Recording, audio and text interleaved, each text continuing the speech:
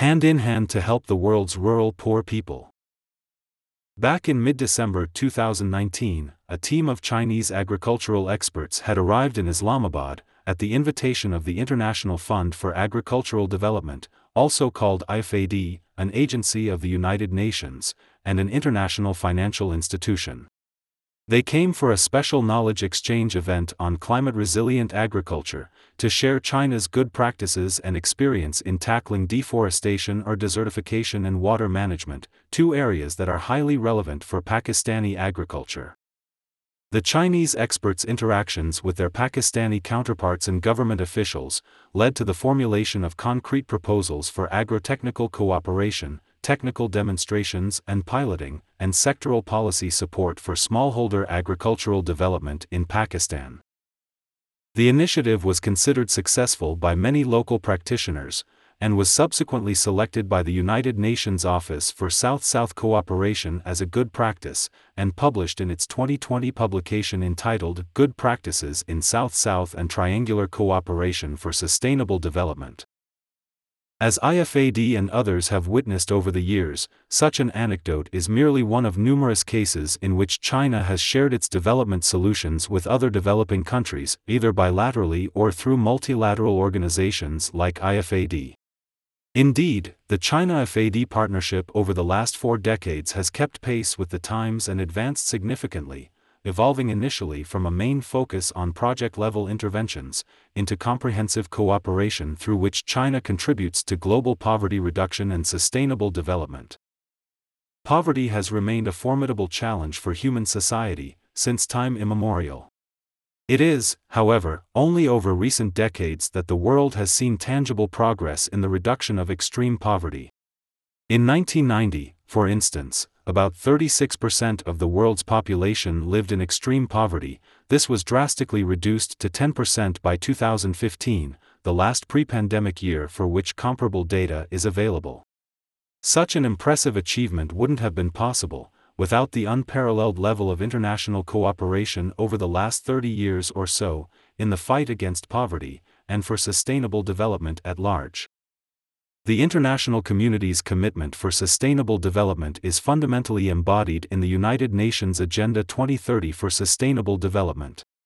The agenda is key to the future of the world's poor people, the first 2 of the 17 Sustainable Development Goals to be achieved by 2030, namely SDG 1, No Poverty, and SDG 2, Zero Hunger, are directly relevant to them. Both SDG 1 and SDG 2 are also at the core of IFAD's mandate. Indeed, IFAD's establishment in 1977 was in itself an outcome of international cooperation and multilateralism. Over the years, the fund has consistently targeted the root causes of rural poverty, toward achieving long-term sustainable development results. In fulfilling its mission of transforming rural economies and food systems, IFAD tackles the last mile of the development process, and aims to reach the remotest rural areas, so as to leave no one behind. Its pro-poor investment has achieved remarkable impact, leading to an estimated increase in production for 15 million small-scale producers every year, and value of sales for another 16 million, and significantly raising the income of some 20 million rural women and men. In May 2021, IFAD was ranked first among 49 major bilateral and multilateral development agencies, by the Quality of Official Development Assistance Report on quantitative indicators that matter most to development effectiveness and impact. China joined IFAD in 1980, and the IFAD Anti-Poverty Project portfolio in China has grown, ever since as one of IFAD's largest among its developing member states. Aligned closely with the government strategies for agricultural development and rural poverty reduction, the IFAD project portfolio in China has helped improve the livelihoods of more than 20 million rural women and men, in poor and remote rural communities. Moreover, China's projects have piloted many pro-poor innovations, that have potential for sharing with and replicating in other developing countries. For example, the on-farm biogas technology introduced in South China's Guangxi Zhuang Autonomous Region by the IFAD-funded West Guangxi Poverty Alleviation Project, was later introduced and adopted in various African countries through IFAD-funded projects in those countries. Through project-level and other forms of collaboration, IFAD has had the opportunity to witness China's remarkable success in eradicating extreme poverty, which represents a great contribution to the global poverty reduction endeavors.